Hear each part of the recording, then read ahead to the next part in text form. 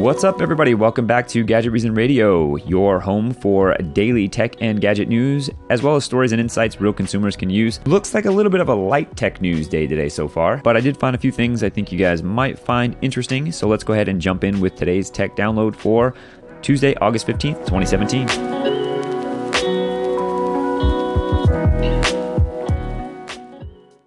If you're one of the many consumers out there that's been waiting anxiously for the Nintendo Switch to be back in stock, you have some good news today because GameStop is announcing that today all GameStop stores across the country will have the Nintendo Switch in stock and ready for sale today, August 15th. According to the company, this is the first time since the Switch's initial launch that every GameStop store will have consoles in stock at the same time. It's also one of the first times that a console has been available in stores without being combined with some kind of crazy bundle package. So you will be able to buy the Switch today at GameStop stores for the standard retail price of $300. Keep in mind, this is probably going to be limited quantities, so who knows how long these will be in stock at all of the GameStop stores. But it's worth checking out if you've been interested or waiting for the Nintendo Switch to become available again.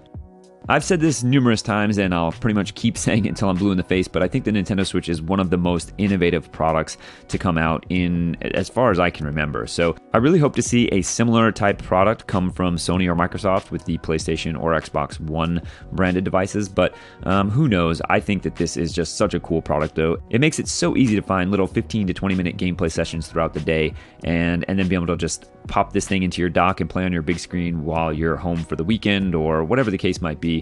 It's really awesome, and if you've been interested, definitely go check out GameStop. Feel free to leave a comment or call in sharing some of your opinions or thoughts about the Nintendo Switch or its current lack of availability.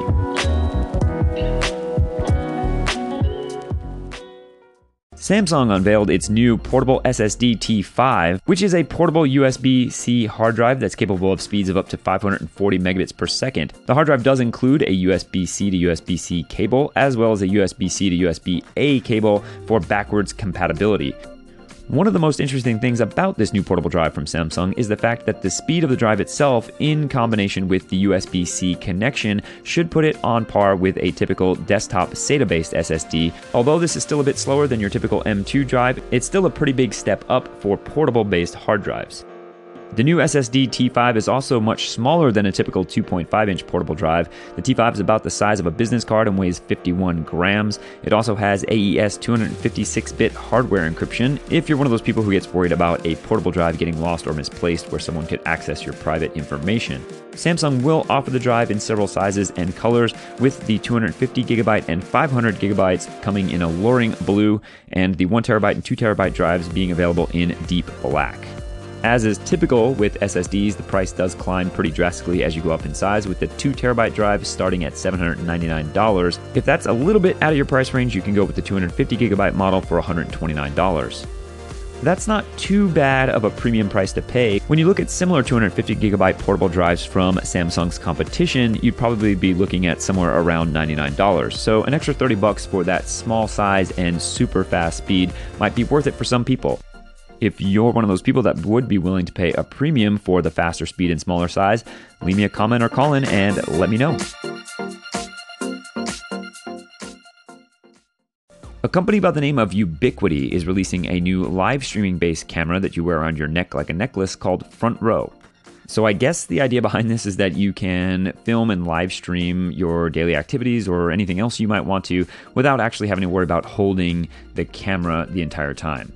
The Front Row device does have a circular 2-inch touchscreen and is about the size of your average round-faced smartwatch. Ubiquiti claims that the device can get up to 2 hours of live streaming, or 16 hours when capturing time-lapse video or photos, and up to 48 hours of standby time. Charging is done via a USB-C port on the bottom of the device. Front Row is using a 140-degree wide-angle lens, so it should give you a very similar field of view to what you would expect from like a GoPro. According to their website, the camera does record up to 2.7K resolution, and the default recording resolution is 1080p, and the secondary reverse camera that's on the backside records up to 2K resolution, with the default also being set to 1080p. The main camera does have optical image stabilization, which should be helpful with the fact that you've got this camera swinging around on your neck, but it'll be interesting to see how that footage actually looks once people get these in their hands.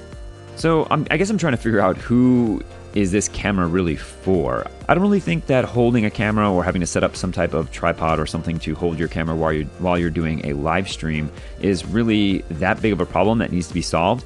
And at $399, along with some of the other questions that are still unanswered, I'm not sure if this is really something that there's a market for.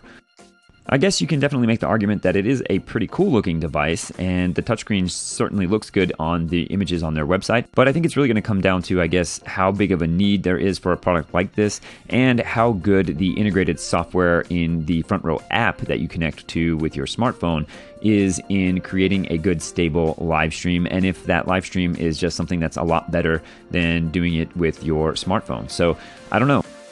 I'll go ahead and leave a link to their webpage here in the Anchor app for this segment. If you're listening via the podcast, you can head over to my Instagram page at Gadget Reason to see some images that I'll post there today as well.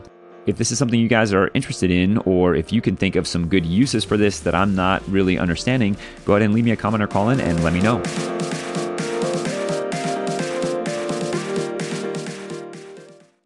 Paul DeLorean, the nephew of the infamous car manufacturer John DeLorean, has announced to Wired Magazine that he has plans for the DeLorean DR7, a two-seater VTOL craft for personal transportation. VTOL, that's VTOL, stands for Vertical Takeoff and Landing, and basically describes any vehicle that can take off and land without the need for a runway. The concepts for the craft show 4 wings as well as a pair of winglets and 2 fan jets, one in the front and one in the rear. The fan jets will tilt, allowing the aircraft to take off vertically. DeLorean says he intends to realize his dream of creating an autonomous, battery-powered craft with a range of 120 miles. While I can certainly understand this fantasy that we all have of one day having our own personal aircraft that we can fly around, DeLorean, as well as every other project that is in place right now to create some type of autonomous flying vehicle, has failed to figure out exactly how all this is going to work in the real world. Obviously, there's going to have to be some type of air traffic control system and all kinds of other safety things in place to ensure that we're not all crashing into each other all over the place while we try to fly to our destinations. So I'm really not seeing how this is ever going to become a reality, but obviously I'm sure people said that about self-driving cars at one point, and we are pretty much there at this point. So I don't know, is this something that you guys find interesting? Do you think that flying vehicles are actually going to be something that happens in our lifetime? Give me your thoughts, leave a comment or a call in, or drop me a comment on social media at Gadget Reason.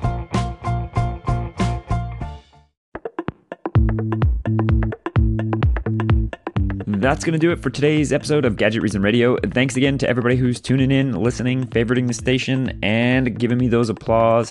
It is greatly appreciated.